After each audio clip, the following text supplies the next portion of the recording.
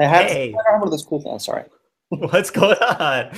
Welcome to our first episode of the new year, 2018, of Angular Air. I'm your host, Justin Schwarzenberger, and today we are kicking off the new year. Going to talk about Angular Elements, something pretty special coming down the pipe. We're all excited about. If you're not, you might be excited about it after you hear about it. We'll find out. Joining us today as panelists, we've got Austin McDaniel. Austin, Happy New Year. What's going on? How's it going, everyone? I see the panda head is back in full effect for the new year. That's good. Oh yeah. All right, so you're gonna go half. I guess you're not going half the show with it on. Okay, so that's off. No All right, way. No way. all right. Also joining us, Bonnie Brennan. Bonnie, how's it going?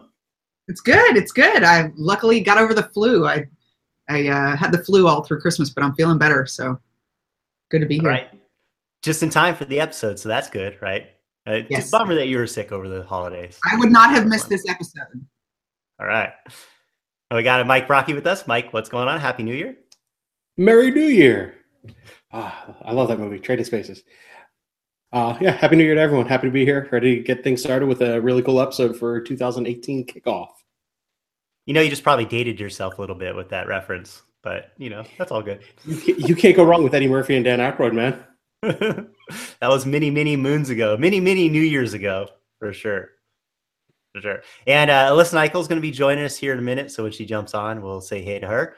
But our guest today is the one and only Rob Ormold. Rob, how's it going? Pretty good. How's everybody? We're all doing great. We're very excited to have you here. Thanks for having me on. Yeah, definitely. Thanks for making the time. Do you want to tell our viewers a little bit about yourself? Yeah, sure. So my name is Rob Wormald. I'm a developer advocate / developer program engineer on the Angular team here at Google. I guess I've been on the team coming up on 2 years now. And being a DA, our job, so me and Stephen Fluent's the other one who's a DA, our job is kind of 50% being out in the world, kind of talking about Angular, here's cool stuff that's coming. And then the other half is kind of feeding what we hear from the outside world back into the engineering team, right, to talkers and build stuff. And so kind of the touch point to the outside world for the other team. I should just name drop. The other thing I do is I write NGRX is a project that I started, so if you're using NGRX, it's cool. But nowadays I spend most of my time on kind of core engineering stuff. Yeah, you've been talking and traveling a lot lately, or at least to close out the last year. I think I did 38, 39 trips last year is what I counted, 38, 39 flights. Hopefully this year we'll do a few less. But yeah, I love traveling, man. But by the end of the year, it's just like enough. Yeah, I think a lot of the world got to see your face in person last year, so that's for sure. I think the life of a didn't go any further than like 150 yards from my house for about 2 weeks over Christmas, which was nice. So nice, very nice. Oh, hey, Alyssa's joining us. Alyssa, how's it going? Hey, Happy New Year. Happy New Year, everybody. All right, so that's Rob. So let's talk about Angular Elements. How about that? Cool. So what is this Angular Elements thing that is the latest buzz on the net here? There's a lot of hype around it, a lot of excitement around it. Everybody's thrilled to hear about it.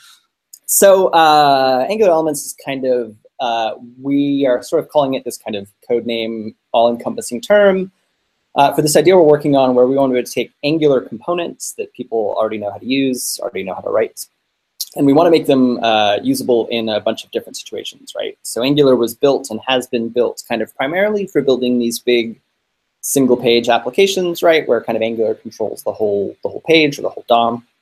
And I think we do a really good job of that. But of course, we talk to lots of people who may be coming from AngularJS, may be coming from some kind of back-end server platform. They might be using .NET. They've never done the front end before. And we hear a lot of we want to do things with Angular because we really like using it that are outside of this kind of single-page application model. So a lot of this is possible today. Like these APIs exist in Angular, but they often have really long names, right? And really long named APIs are always a little bit scary. And you kind of have to know a lot about Angular itself to be able to consume an Angular component outside of Angular, right? And so outside of Angular being maybe you have a CMS, or maybe you have an existing website that you want to put a widget on it, Or maybe you work in a big organization like Google, where you have a bunch of different teams internally building stuff with different frameworks, different products, right? So internally Google, we have Polymer and Angular and AngularJS, and a framework called Wiz, and a couple more. And we have all the same problems that the outside world does, that we want to share code. We don't want to kind of redo the work for everything. The thing I always talk about when I'm talking about Elements is like building date pickers. Everybody's built one. Nobody really likes doing it. It would be super cool if we could just build one and everybody could use it, no matter what platform you're using. And so this kind of idea is that we want to take the good stuff about Angular, the stuff that you know and love, all these really nice things about Angular, and then kind of bake them into, plug them into, cross-compile them into, whatever you like, this kind of idea of a web component, right? And this web component idea has come from Google. It's probably been out 5 or 6 years at this point, and it's the idea of kind of doing natively built-in HTML elements. The ability to create your own kind of HTML tags, which is kind of what Angular does. And the major benefit being that if we can kind of glue these two things together, then the idea is it gives you kind of all of the power of Angular, all the stuff that Angular gives you, but also then the ability to consume these elements and use them basically anywhere, in the sense that at that point they are just a DOM element, and pretty much anybody who works in the web already knows how to use a button or an input or whatever. And so that kind of is the idea we're looking to translate with Angular components. That's So like a jQuery widget or something like that, right? Like just a widget that I can throw on the page. Totally. And that's like the widget case is the thing that we kind of have at the top of the list of use cases, right? Where I want to just drop a thing onto a page which may or may not be run in Angular, may or may not have anything to do with Angular, right? And that's really the case that we're kind of trying to solve. And that really encompasses a lot of the things we're talking about. So, as I said, like a CMS-driven thing or a dashboard, or all these things that you want to do are all kind of built out of these widgets, if you like, right? And so we want to really just kind of provide a way to spit out these widgets from Angular, and rather than it being a jQuery widget or an Angular widget or whatever, right, it is a then completely standard element in the browser that anybody can use. And that's kind of the major thing for us, right, is rather than inventing yet another widget API for everybody to learn and try to use, right, the standard exists, let's just target the standard so that everybody can use them. So why can't we do this with Polymer today? So why can't we do this with Polymer today? Isn't that kind of the focus around like web components? So cool is that Polymer does this, Svelte does this, Stencil, the new project from Ionic does this. There are different ways to do frameworks. You use JSX or templates or whatever you want to do, right? And I guess it's less about like how they're developed and more about the consumer, right? And so if you like, Polymer is a really good example of this kind of idea. I would say the difference is that Polymer, sort of unlike us, right, doesn't provide the rest of the story, right? We have a forms framework and a routing framework and all of these different things. And so for us, I would like you to be able to see to kind of try and basically use Angular almost like Polymer, right? I just want to build components or widgets or whatever. And then if and when you need the rest of Angular, then you kind of have that already integrated and ready to go, right? But totally, I mean, the idea is that this brings a part of Angular to be much more like Polymer in the sense that it is just a component API, right? You write components.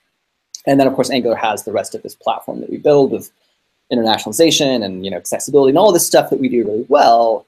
We wanted to be able to kind of expose that in the custom element API. But yeah, not really that different than Polymer or Svelte.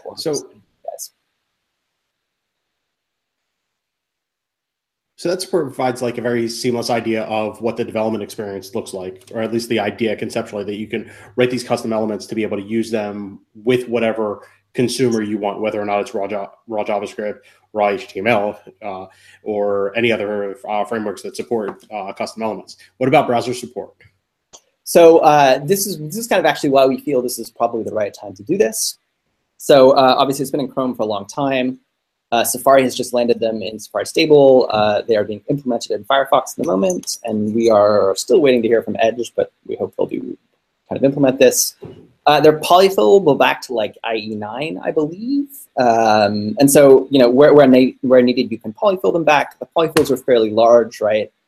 The trade-off being if you don't need the polyfills, then right, you're not shipping kind of any extra code for that.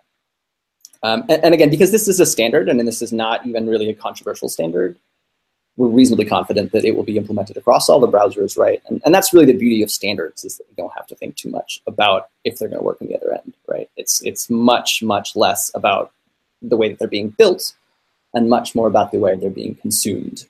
which is different as a framework author, right? And as framework people, I think we all think a lot about how we build this thing, how is it built, what are the IDEs, what are the tooling, which are all important questions, right? But they help. They're absolutely no help to the person who's consuming this element, right? This thing that you spit out, and that's the case that we want to solve for, right? You should be able to use this, material date picker without having to know anything about Angular at all to consume that thing. If and when you decide you want to use Angular, great, but you should be able to use this thing without any knowledge of Angular. And kind of what we hope that means is that if you're looking at evaluating frameworks, Angular, Polymer, or whatever, then obviously Angular has this pedigree of being this very powerful, long-lasting framework, but also then you can kind of do this little piece of it, right? Which is not a thing that you can do today easily. I think the Angular JS story and like taking a trip back into time and talking about where that was and where we're at now with Angular is an interesting angle to it, right? If you think back with Angular JS and you took that code and you're saying, I'm going to build something. Well, I'm kind of thinking about building a chunk of a little app, and then, I could add this other routing to make it a whole single page app, or it could just be a chunk of piece with data binding and things on my page, right? And you get into the Angular world and it very much feels like Angular is all about the entire application and you're SPA focused, right? And so now how would you utilize Angular to do something like that? Like if I just wanted to have an email sign-up form on my existing site, like I'd like to write it in Angular because I know Angular well. For the front-end client, there's a little bit of complexity there, but how could I do that, right? And now Angular Elements feels like that's that solution that almost bridges back what you could do in Angular JS to some degree with just building app widgets in Angular. And then I think that other compelling part that you talk about is the fact that, on the other end is the ability to write in Angular, but produce something that's not Angular specific. Yeah, the AngularJS case is a thing that we, there's probably an issue opened once a month about wanting to do the kind of thing that AngularJS let you do, which was, I have some HTML and I just want to sprinkle some Angular into it and kind of enhance it, right? And there's a variety of reasons why we don't do that in kind of Angular anymore. The primary one being it's expensive to do compilation and often it's a security vector, right? But certainly that flexibility is the thing that we want to bring back, right? It's a fairly common case. And again, it's possible today. On the Angular.io website, our documentation is actually put this way today, where the vast majority of the content on Angular.io is static HTML. All that to be compiled into Angular code, right? But we do want to have, a big, it might be 500 paragraphs of content, right, as an HTML file, because that's what makes sense to ship that HTML file, right? We might have widgets, we might have these, you tab through code, we have these examples that are these are all Angular components in Angular documentation. Really kind of gnarly process today where we kind of bring in this piece of HTML and then we do a query against this thing and we track, kind of pick out all of the potential elements we think we might want to enhance, right? And then we run a bunch of kind of magic on the Angular side, and this is those kind of long API names you have to understand. And you can manually, you can say like, take this element and kind of stick this component onto it, right? It's not easy to do. It's not a trivial thing.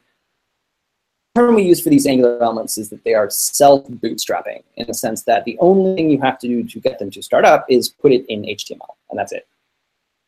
Command, you don't say like query for the thing and start it up.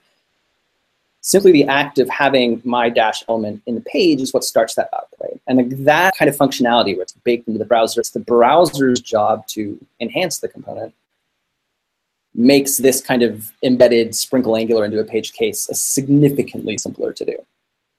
And so one of the things that we'll be doing is kind of one of the first kind of validation points that we do is that we will actually move the Angular documentation over to use elements probably before we ship elements out, right? So we can validate that our user base and see what explodes and what doesn't kind of work. But in our early experiments, that seems to be exactly the sort of use case that becomes significantly easier with this. So if I were to download like Angular elements in the future, right? What's like the download going to look like? Is it going to be like the Angular common or core, or is it going to kind of be its own like what's that story look like? So we're still kind of debating this. At the moment, the way to think about it, and probably the most accurate way to think about it going forward, is that it's just an Angular platform, right? So today we have Platform Browser, and we have Platform Server, and Platform Browser Dynamic, and a couple others. And they're the thing that starts up your component, right? You have an Angular component, you have a platform, and you basically say, platform, start this component up. And the job is to provide the renderer and all the kind of. And at the moment, the way Angular works, or Elements works, is you basically say, rather than saying, platform browser.bootstrap module like you do today, you basically say elements platform.register as elements. It's kind of a similar kind of idea where you have a platform and you use that to register these elements rather than bootstrap those elements, right? The browser then, again, the act of putting it in the DOM just boots it up. So today, and kind of in our prototypes, it's just a platform. It's an alternate way of bootstrapping Angular, right? Over the long term, I'm not entirely sure. There's a lot of things that I would like to see that I'm not going to announce the team is doing yet. But certainly, I don't want it to be a different thing, right? One of the things we want to be very careful about is to not kind of fork the Angular ecosystem, right? We don't want Angular Elements and Angular to be two different things or two different concepts, right? Elements is really just an output of Elements, sort of style output. Engineering work of what we're doing in the next couple of months, right, is how to do this CLI. What does the CLI experience look like? Do we have a schematic that kind of generates these things for you, right? All of these capability now, and now the job is to kind of integrate it into the Angular ecosystem, right? I would like to get to a point where it's a built-in CLI command where you just say element and then compile two elements. Steve and I were talking about that this morning. But in general, it's the Angular you already know how to use. It's just packaged up in a slightly different way. That's the right way to think about it. What's the performance look like? Is this going to be slower than normal Angular, or is this going to be razor fast? So this is the interesting thing, right? Is that again, internally, it is just Angular. It's between kind of what it is doing and what Angular is today. One of the things that, we get asked a lot when I talk about this, why isn't Angular just doing this by default, right? Why aren't web components the thing in Angular anyway?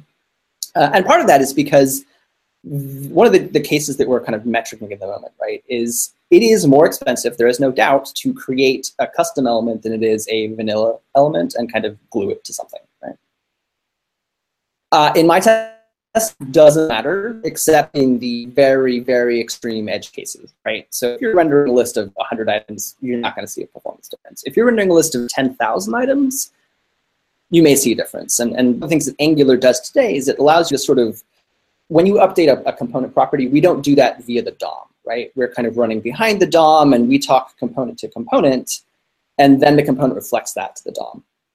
In a world where everything is an element, where everything is a web component, and I'm not saying that Angular is doing that yet, but in a world where all Angular components were web components, there is that penalty, right? You do have to kind of go through the element to get to the actual component, if that makes sense. An issue, and really this is much more about the application, if you like, than it is about the application. Again, at least today. One of the things is that Angular already supports using custom elements because, again, they are just DOM elements, right? And so, there is no reason you couldn't take an Angular element and ingest that into an Angular app and use that. At that point, then, there may be a little bit of a performance hit as you go through the boundary, right?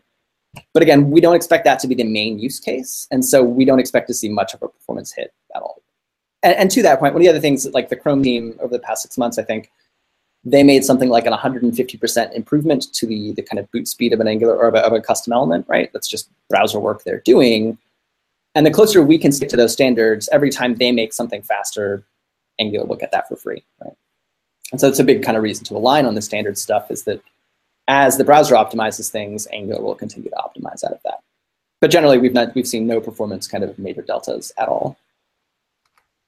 I think that question of the use case is compelling and important to kind of trying to get that understanding of when would we want to use Angular elements versus an Angular application. And you talked a little bit about, widgets for some of these other things and dashboard type stuff, or like this, the documentation site, right? Maybe a little bit more specific on the documentation site, how would elements fit into that, or what would they be specifically used for? So this one I was actually pretty excited about because when I first started doing Angular back in 2013, I was also doing SharePoint back in 2013. And I was trying to use Angular in the very beginning, inside a content web part. and it was pretty difficult, but it seems like this would be perfect. And even WordPress, you could just drop it into a little widget. Well, so I was actually at the European SharePoint conference 4 weeks ago now, demoing this because they called us, the Microsoft team at Work on SharePoint said, well, yeah, this is exactly the kind of thing that we want to do. We've been talking to them for a year or so. And when we talked to them a year ago, we sort of said, well, we have all these pieces that you can use, that you could manually do this. But again, it's a very different thing than just like, let's spit out this thing you can just use, right? So yeah, that case is very, very near the top of the list. As you said, the WordPress case is another one that's kind of common. And actually on my kind of first work for the year, we have basically kind of three kind of use cases that we're kind of thinking through, if you like. The first is this kind of cross-code sharing. So to go back to your question, really like the main thing for me, the reason that this came up is we were at Netflix actually, and one of the cool things about Netflix is Netflix basically they don't have any rules internally, so you can do whatever you want at Netflix. Your team can use whatever tech you want, and that's a big part of working at Netflix, right? Which I think is really cool, and it means that their teams are very well versed in JavaScript. They're very good JavaScript engineers. But they, again, like everybody else, they have this problem where they want to use React elements inside of Angular apps and Ember apps inside of Angular apps. And, they want to mix and match, right? And so I had a really good conversation with them. They were doing NG Upgrade, and they had some challenges with that. So we came in and we had a conversation. And one of the things they said to me that really stuck out was this idea that it would be a hell of a lot easier if we could just use Angular components, right? Like, that's all we want is the component layer. We don't necessarily want the module layer and all this other stuff that Angular provides, right? We really like Angular components. We have an existing application already, right? But it would be cool if we could, use these Angular components inside of this non-Angular context. So that's kind of case one, right? Is why would you use this? Well, I'm in a mixed environment. I have teams who are working on different things. I work at a big enterprise, right? And I want to build. And the thing we hear about all the time is I want to build the kind of set of common components that my team can build and then all the other teams inside of my big company can use, right? So every big org we go to is doing this pretty much. And probably every single framework has today, with the exception of really Polymer, is that you could build this in Angular or React or Ember or whatever you wanted, right? But then the person, again, who consumes this thing then has to make it written. The idea of being able to have a team who does this one thing with Angular and then spits out something that's standard that everybody's able to consume is case number one. Case internal to Google, where their teams using Angular and Angular Dart, and they want to be able to share code, which they can do, right? But again, teams have to know the other project's code base. They have to understand how to consume that. So this kind of cross-code sharing is number one. The sort of sprinkle Angular on existing HTML page is case number two, and that kind of encompasses CMSs and WordPress and the SharePoint stuff, web parts. All these things are kind of, I have an existing HTML page, I want to enhance it, add on to it, whatever. I can't actually put my third use case at the moment. I should be able to. But it basically falls into those kind of two buckets, right? So you have this idea of I want to be able to share code. I'm just pulling out my use case to make sure I'm not saying anything stupid here.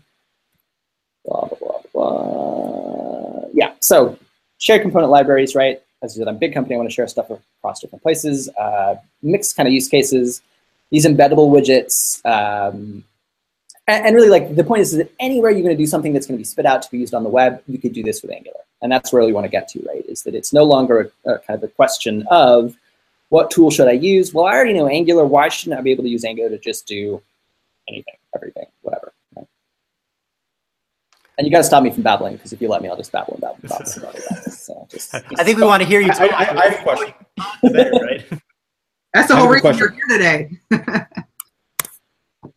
So what about your mental shift as a developer? How do you get into saying, hey, I have some, or that you're developing your applications in a way that you may be able to export and send out custom elements as part of that? How do you go about saying, hey, I'm writing an application, and yes, I need to write this, and then I need to write this, but the way I write things isn't really portable. How would you explain or suggest people start writing their components to make them reusable? So the interesting thing is that a lot of people are kind of doing it already. And so one of the things that has sort of naturally fallen out of people who are doing things with Redux or NGRX or this kind of single kind of store truth-based pattern, right, is that you end up kind of thinking about components in two ways. You have this paradigm of the smart component and the dumb component, right? And if you've not kind of worked with this paradigm, the basic idea is that you kind of mentally separate, and it's not a hard line, right? But it's a useful way to package up your thinking on this, is that you have kind of two types of components. You have components you want to be able to reuse in lots of different places. So, date pickers, widgets, list views, table views, all these things are just kind of reusable things. And then you have smart components, things that are specific to a single use case. So the case we always talk about is if you're using the router, right, you're probably going to route to a smart component. It's the job of that smart component to talk to the router, talk to whatever API you're talking to, right, kind of mediate between everything. And then all it really does is then shares data state with a bunch of dumb components, right, dumb widget. You end up with this really nice kind of, I have a page that is the container, and then I have a bunch of renderable dumb widgets on the page that just get given data, right? Dumb components, presentational components, however you want to think about that. And so for me, the primary thing there is that the only thing that a so-called dumb component cares about is that it's given input and told to render it, right? That's why we call input on an Angular component input, because it's quite literally, here's some input, I want you to render it, right? And so that's the best way to kind of think about what is how am I going to write a thing that's going to be shareable? Well, the best way to think about it is that it should work like the DOM does. And that is the DOM has basically three APIs. It has properties, right? It has attributes, and it has events.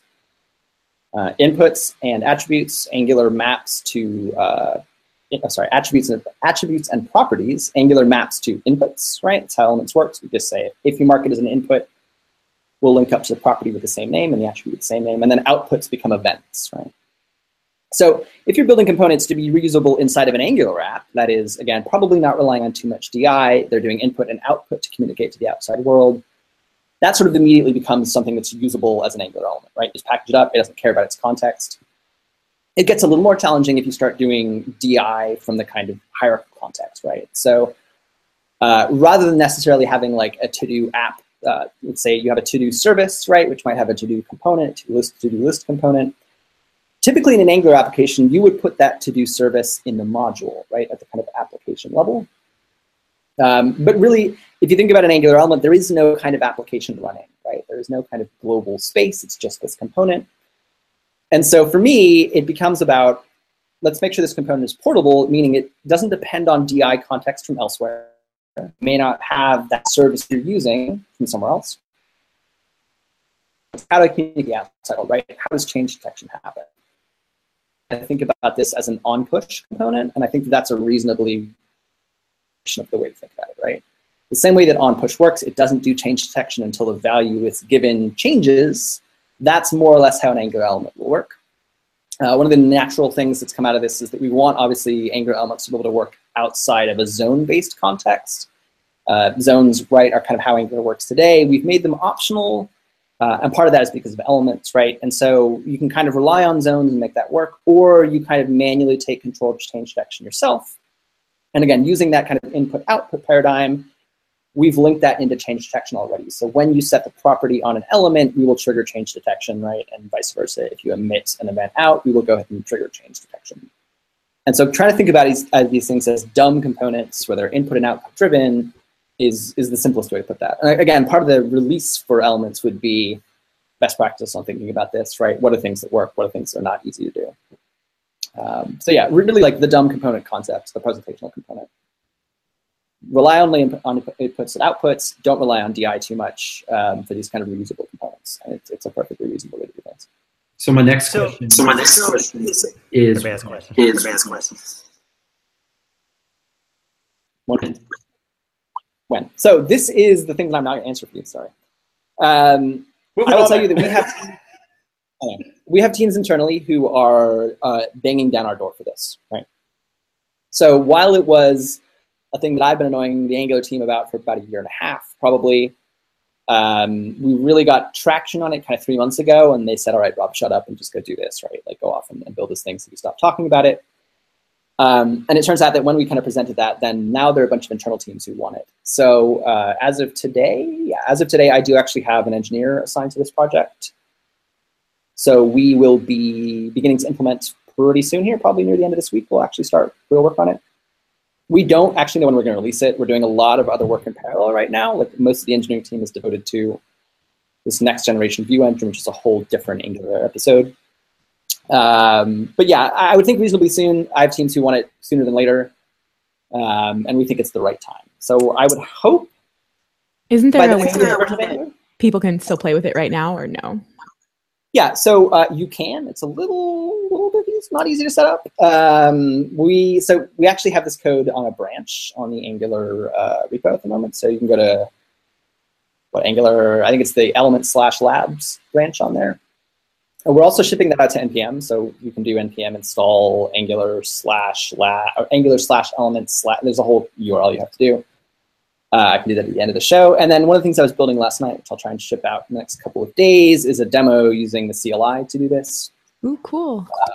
Because one of the things we really like is if you feel like you're advanced enough or this is a thing you're interested in, we'd like you to be able to play with rights. You can try it on your skills and make sure that we're not missing anything and make sure there's no kind of glaring holes in the way that we think it's going to work. Post those up, and I'm sure that you guys can share them out. But yeah, you can play with them today. Again, with the warning that this is a labs project and it may change and it may break into your house and kill your dog, right? There's no guarantees. But certainly we'd like people to play with the mechanics of it today. And I guess one of the nice things is that, again, you have this dichotomy between like the consumer and the producer, right? So to the person who's consuming this theoretical Angular component, you can be pretty safe that like their API is not going to change because that API is the DOM, right? And if they change the DOM API, then the web breaks. So the person who's consuming it, right, doesn't have to worry about too much what happens in the next few months. As far as how they're implemented, again, we do not want to change the fundamentals of Angular to make this work. So again, if you can think in kind of dumb APIs or dumb component kind of thinking, then yeah, absolutely you should be able to play with the kind of prototype we have today. And we'd love your feedback on that, right? If it's something you try and it works or it doesn't work, or can I do this or can I not do this, then just drop us an email at devrel@angular.io or tweet me or whatever, because we're definitely interested in hearing about use cases and feedback before we ship this thing for real. So on that concept really quick about the use cases and stuff, you're talking about like building these reusable components, right? And thinking in terms of I've got a component, I'm going to make it as an Angular element. But could you go further than that? Can you have a component that has child components within it? Like could you build a to-do app, right? That has its own service and has its own thing, and then say, that's my Angular element, and boom, send it out, right? And then people can use that application essentially in other places? After the spectrum date picker case, right? DOM isolated probably only had one or two internal components, right? Reusable, whatever. Which is much closer to what Bonnie was talking about on the kind of SharePoint web part case, right? Or the, like Google Cloud Platform internally, right? It's a big app made up of a bunch of little apps, right? And this is a fairly common thing, again, we hear from enterprise, right? We have a big app made up of a bunch of little apps. And yeah, totally, you are able to take any Angular application, big, small, large, whatever, and kind of basically what you're doing is denoting what you currently call today an entry component, right? Anything that's an entry component, you could more or less think about as an Angular element. If that makes sense. Did you guys have one of the most challenging things about this is today is actually using Angular elements inside of Angular. That's the thing that we're least set up for today, which is kind of interesting. So that's part of the engineering. We'll have to kind of glue those two things together. Because Angular, right, you have to sort of explicitly tell it, this is a custom element, or I don't know about this thing. So there's some challenges in there, but absolutely, we want it to be completely seamless so that widget or full-on application can be distributed this way. Yeah, that was one of the things I was thinking about in terms of. Sorry, go ahead, Bonnie. Go ahead. Sorry. Did you guys have any? The biggest challenge that I had when I was trying to put Angular inside SharePoint way back when they first came out was zones, like the change detection and stuff like that. Do you guys see any conflicts with that? So one of the things that we kind of know very well, I think, is that if you're going to be running in one of these kind of mixed environments, right, if Angular is not at the top of the page, then zones is a pretty hard sell as a thing. And so this is one of the reasons that we've made it an optional API now. You can actually opt out of using zones in Angular. Obviously, if you opt out, what that means is that you have to then trigger change detection manually for yourself. So again, one of the kind of parallel engineering efforts that's going on at the moment is to kind of come up with a set of, if you like, reactive APIs for Angular. And so this comes up not only because of the elements case, but we talked to a bunch of teams who, I should back up, zones, right, for most people work really well. I think that zones are a pretty straightforward thing, right? They make it pretty trivial to think about. You don't have to worry about it until it doesn't, right? And so zones are great until they're not. And that's always been kind of our feedback on them, right? Is that zones are great when you don't care. But if you're building something which is doing something interesting, you're doing really high performance data, or you're working with WebSockets, or I was speaking to a team the other day who's doing like a drone remote control platform in Angular. Those people, right, zones get in the way. They become a challenge. And so we've made them optional now. Angular no longer explodes if you boot it up without zones, as long as you tell us, I don't want to use them. But of course, that means you have to take control yourself, right? It kind of changes the way that Angular works. And so like I built a little prototype push pipe, for example, that instead of doing scheduling change detection, it just runs change detection. So again, we have this parallel effort to like, how do we think about Angular without zones, right? How do we think about an Angular that doesn't require zones to work without people having to do a bunch of manual work? It turns out that really the answer to that is probably going to be observables, right? So again, if you're using RX and NGRX and sort of the way that people do things today in Angular, then we're reasonably confident that we can move you to a future without zones if and when you don't want them. But again, this is the thing that we have to solve kind of in parallel. That is like, how do you do change detection without zones in an ergonomic way, right? You can always just inject the change detector and kind of call it manually, right? But we would much rather be able to see something like, as I said, the async pipe, kind of rethought as a push pipe, or some decorators in Angular to be able to sort of say automatically, subscribe to this thing and run change detection. I don't know, we have about a dozen ideas that we're going to work through over the next kind of few months to, again, have a non-zone based kind of reactive API story, right?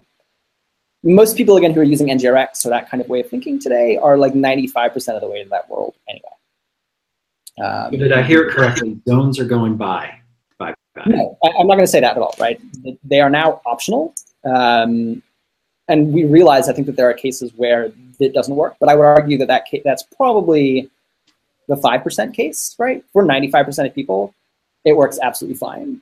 If you're the kind of person who comes on JavaScript podcasts, then you probably are in that 5% anyway, right? I can see McDaniel over there clapping his hands and shaking his head, yeah. But for most people, we find that they work pretty well. But certainly, like, we don't want them to be a required aspect of Angular, right? And it may be, like when JavaScript proxies land everywhere, then maybe we don't need them. Or, there are a whole variety of different things that could supersede zones. But again, we want to be very clear, like everything else in Angular, right, that anything like that would happen would not happen instantly, would be deprecated as necessary, would go through the process, right? That to make them, required or non-required, but without them, and you have some other idea of how you want to do things, we want to enable that as well. And I think you'll see a lot of that in the next kind of few months of Angular, is that Angular has a way of doing things. We like that way of doing things.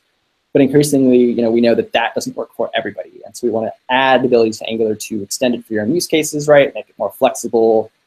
Elements is just one of the things that's kind of falling out of this, right? Reactive Angular is the other thing that kind of falls out of this. So we want to, where possible, give you a solid platform. We will not provide everything. It may be that some of these reactive things end up in NGRX, for example, right? But we want to make sure that the Angular kind of core platform enables people to do whatever they want and doesn't kind of get in the way, right?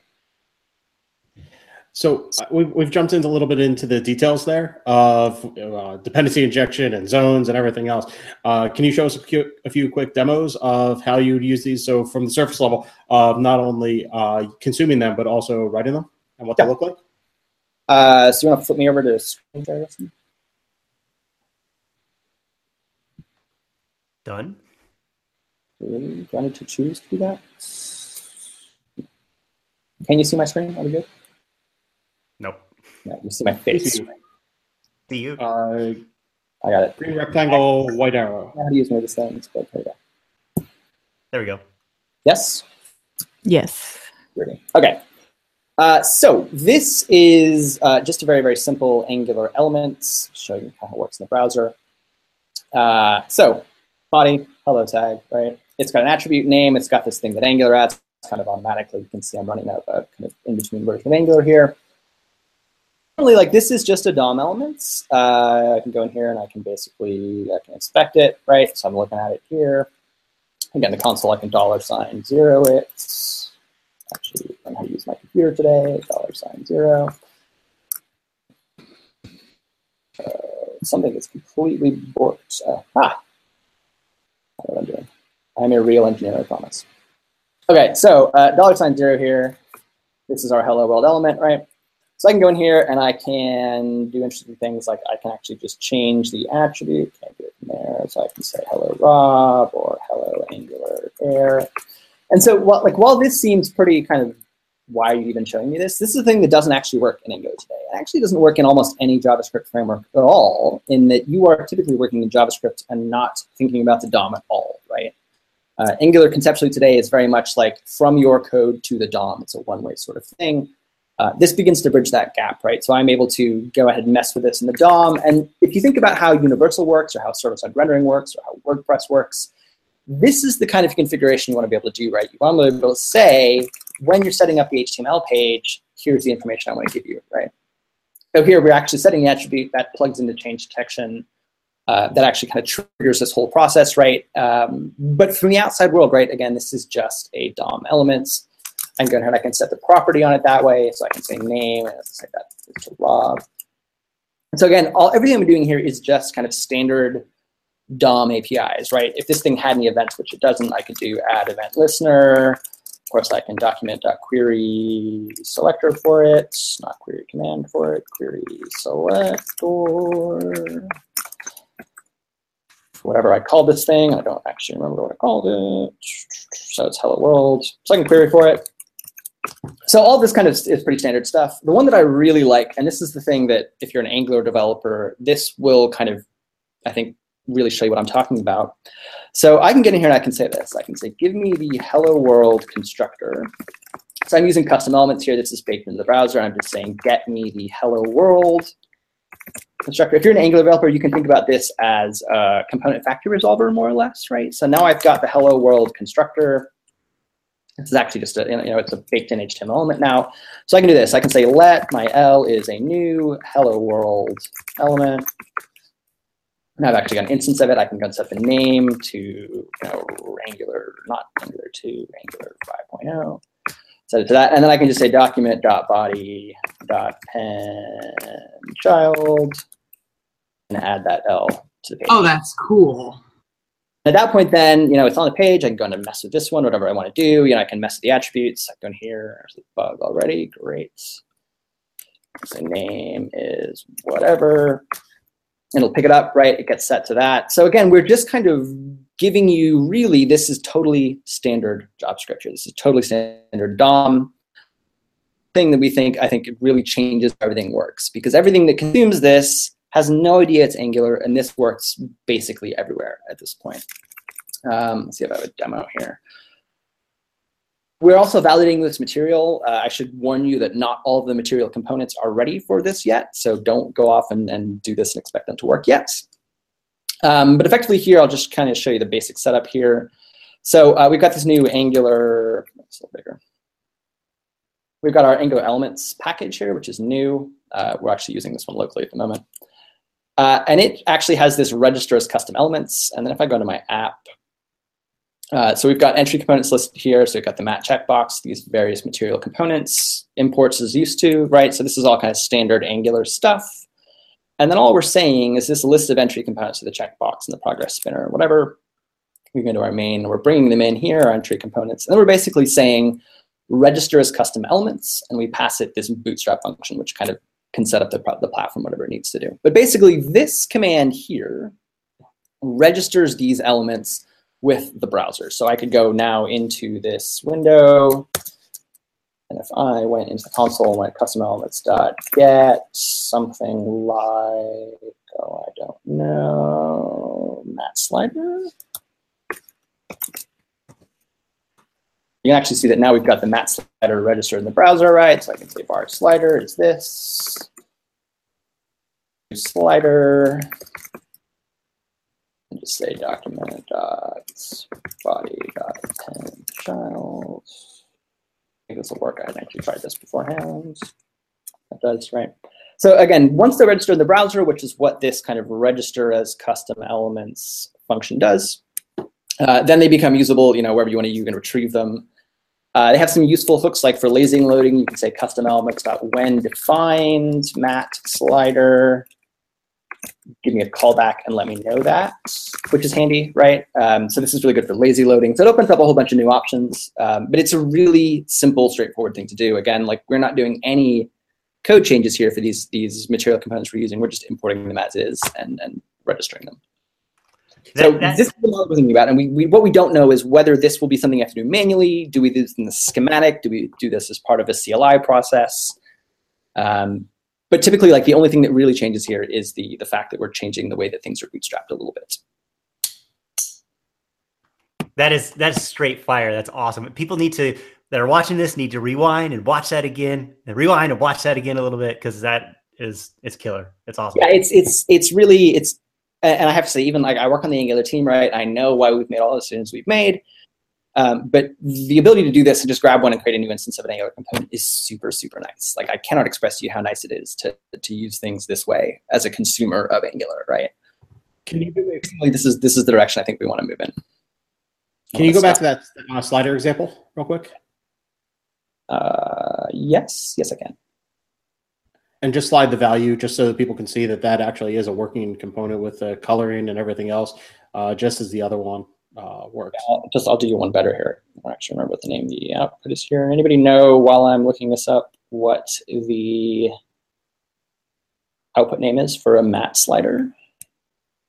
But nobody does. Might be value change. I can't remember exactly.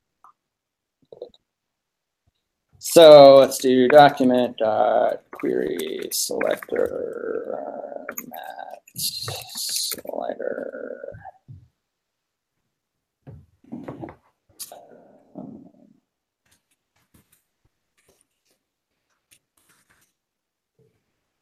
It's just change. It just changed. Cool. Mm-hmm. So this slider up here, I think, was the one I just covered on. So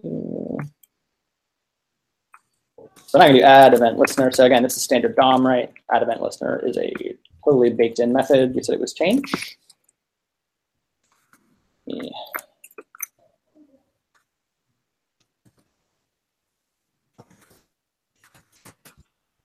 I actually remember which one I picked up. It's not that one.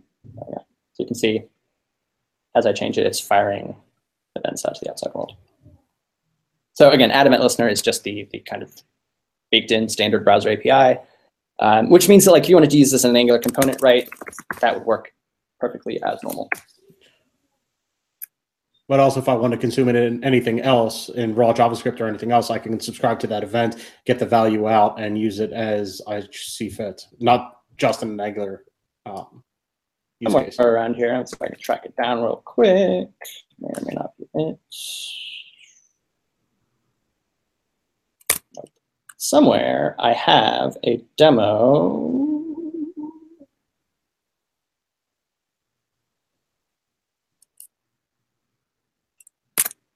I don't know where it is. I have a demo somewhere of basically this working inside of a Preact component, right? So because again, it's just DOM. Once it spits out, then you can drop it right into a React app or a Preact app or an Ember app or whatever, right? Anything that speaks DOM, this just works in automatically.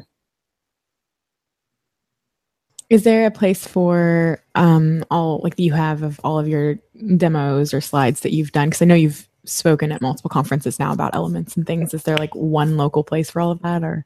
I'm not really that well organized as a person. Okay. I can share the deck, which has most of the links out to most of these things. Okay. I think in general, we're trying to, and here I am on a podcast talking about it, right? We want to be clear that like we think for advanced users today, if you want to try this out and give us feedback, we'd love that, right? But at the same time, we don't want the whole community to freak out that we're changing everything. Incremental minor thing, right? But more coherent story for people, right?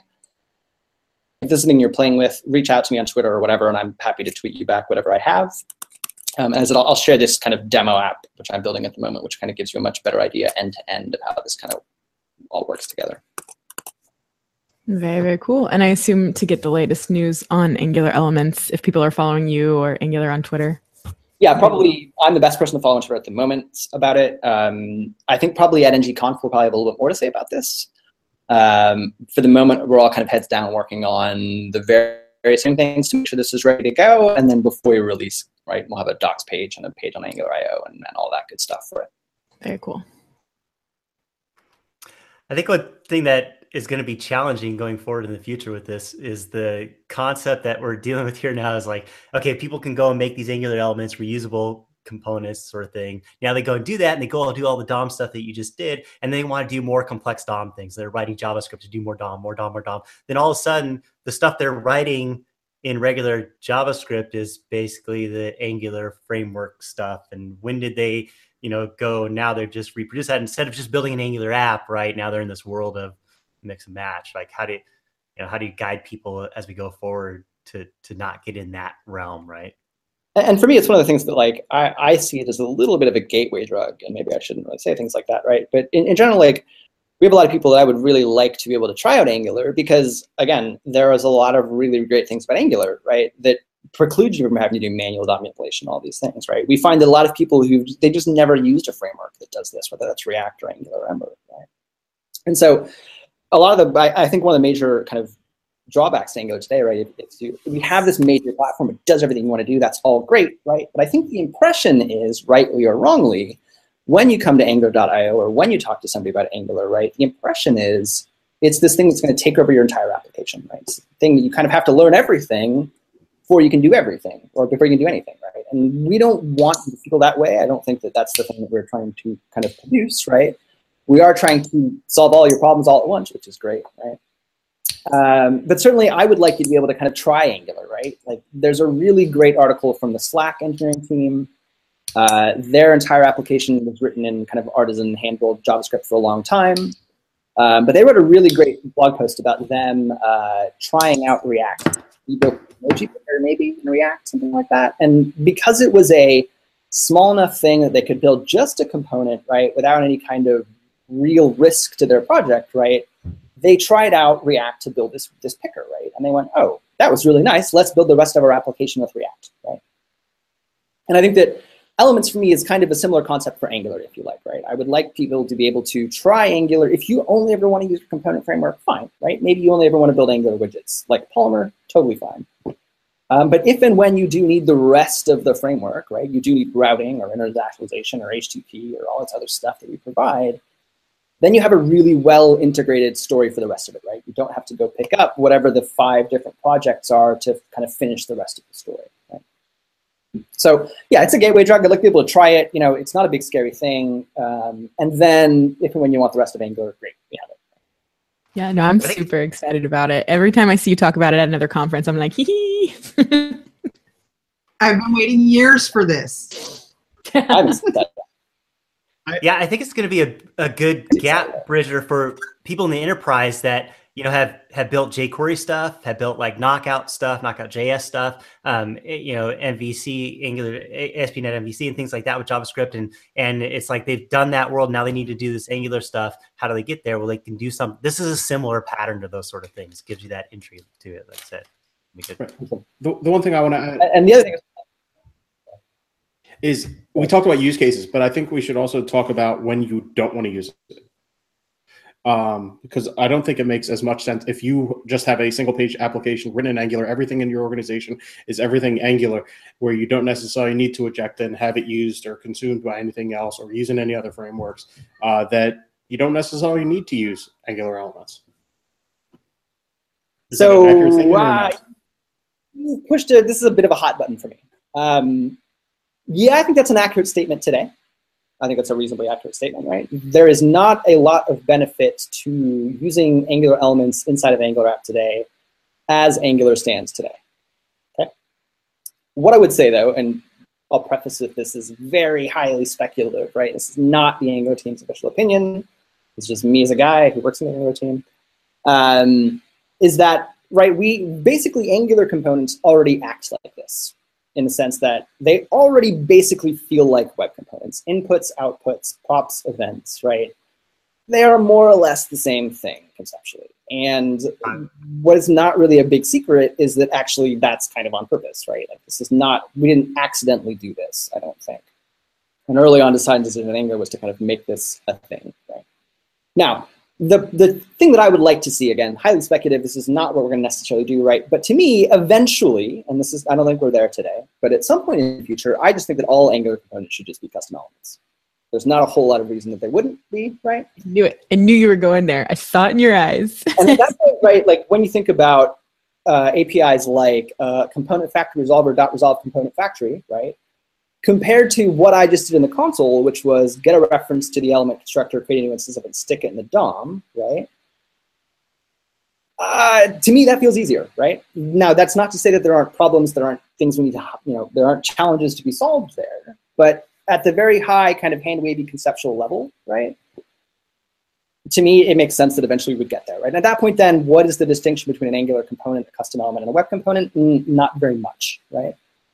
Today, there are performance benefits to us skipping that, right? If you're rendering, again, 1,000 of these things, then it may be that it's cheaper to not do it, right? And again, it's a hell of a lot more complex today in Angular to do Angular elements out of Angular, right? So I'm not saying that that's what you should do today, but I do not want to give the impression, and I certainly want to be quite careful to say that, like, I don't see any technical blockers to us making everything in Angular this way eventually, right? We work closely enough with the teams who build these standards. I'm actually going out to Tokyo next month for the first time to sit in on the web components actual working group meeting, right? I think that's a big thing that Angular needs to be doing. We want to be involved in the standards discussions so that when these things don't make sense, or we have 1,000 people say, hey, actually it'd be really cool if we had an event that told us this, right? We can be part of that discussion. And I think for Angular to be part of that discussion, we need to be eating that dog food, right? We need to be using these APIs, these browser APIs. We do with templates, we do with Shadow DOM. To me, custom elements is kind of the natural next step on that process. Yeah, makes sense to me. Don't quote me on that one yet. But again, that's where I'd like to see us go. There's a non-trivial problem. There's a lot that would have to be done. But certainly this way of thinking, I think, is a reasonable way of going forward. Cool. All right, well, we're at the top of the hour, so we better wrap this thing up. Rob, do you have to get out of the room at exactly the top of the hour? I don't think I'm going to get kicked out of this room. Okay, so we'll do picks, and we'll do your picks last, if you have any picks. So we'll give you a last chance to talk. So let's jump into picks. Who we got? Who wants to go first? Alyssa, you got some? Yeah, I've got a couple. Oh yeah, you can go, Austin. All right, awesome. So one of my favorite libraries, I build a lot of widgets, obviously. And one of my favorite libraries is Storybook. Showcase component library for React. And over the holiday break, they added support for Angular. And it is just super awesome. Everyone should check it out. Over the Christmas break, a library by the same folks that wrote MobX came out called Immer. And it does immutable state management, and it also implements proxies. So if people are familiar with immutable JS, this is kind of similar, but it's kind of using proxies and things like that.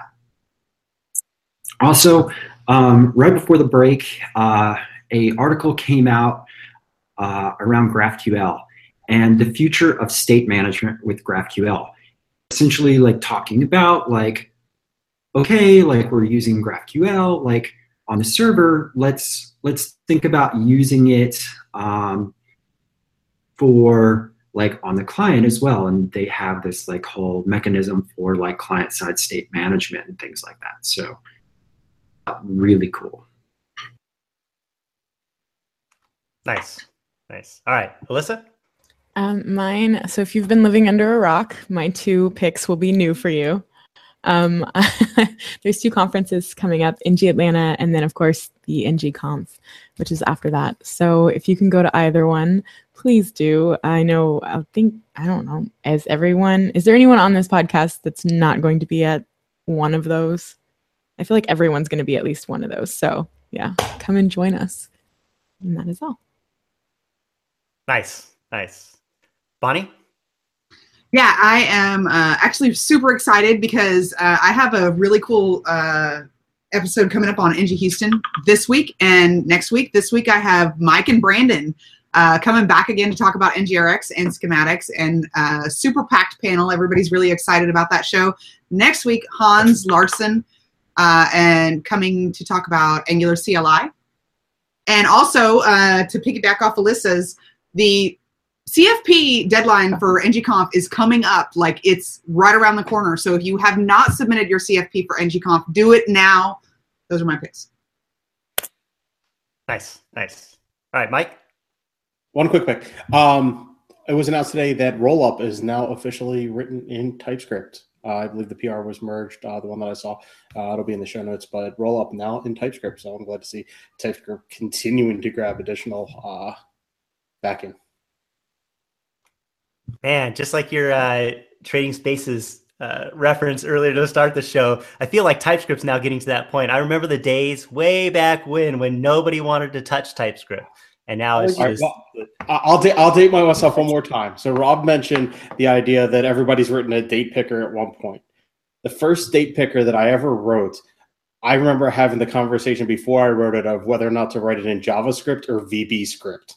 So I'm just going to leave that there, figure out the dates of that. It was a while ago. Not a new problem.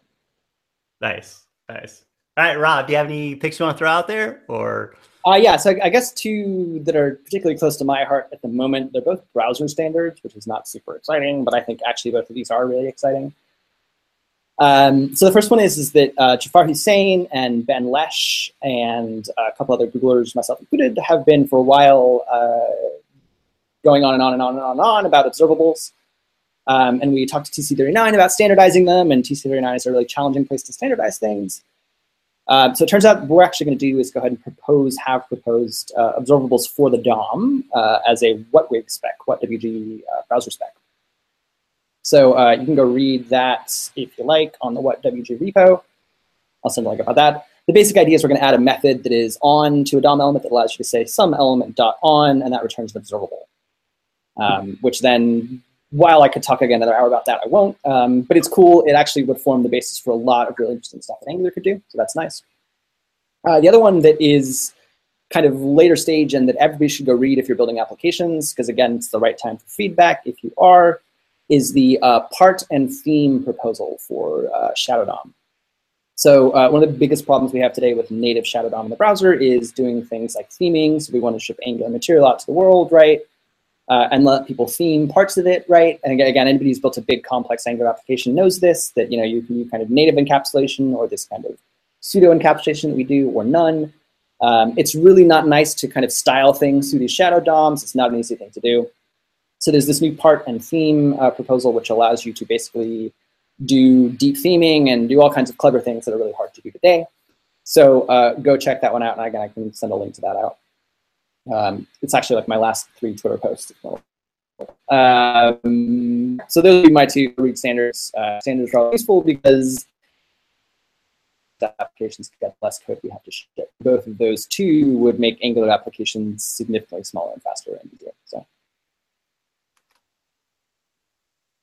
Yeah, and that could help out with Angular Elements story too, right? The styling when it comes to the Angular Elements part. So yeah, that'd be cool.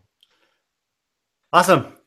All right, Rob, thanks a lot for coming on. We really, really appreciate it. Thanks for sharing your time, telling us about Angular Elements. We really look forward to the future of that for sure. If you see Steven, tell him he's scheduled to come on next week. So let's make sure he's going to be here to talk about us. Usually Steven tells me what he's doing. He's the one who's much better organized, but I'll let him know. All right, just drop it in his ear. All right, thanks. Really appreciate it. Thanks for your time. Appreciate it. For having me. All right. Later, everyone.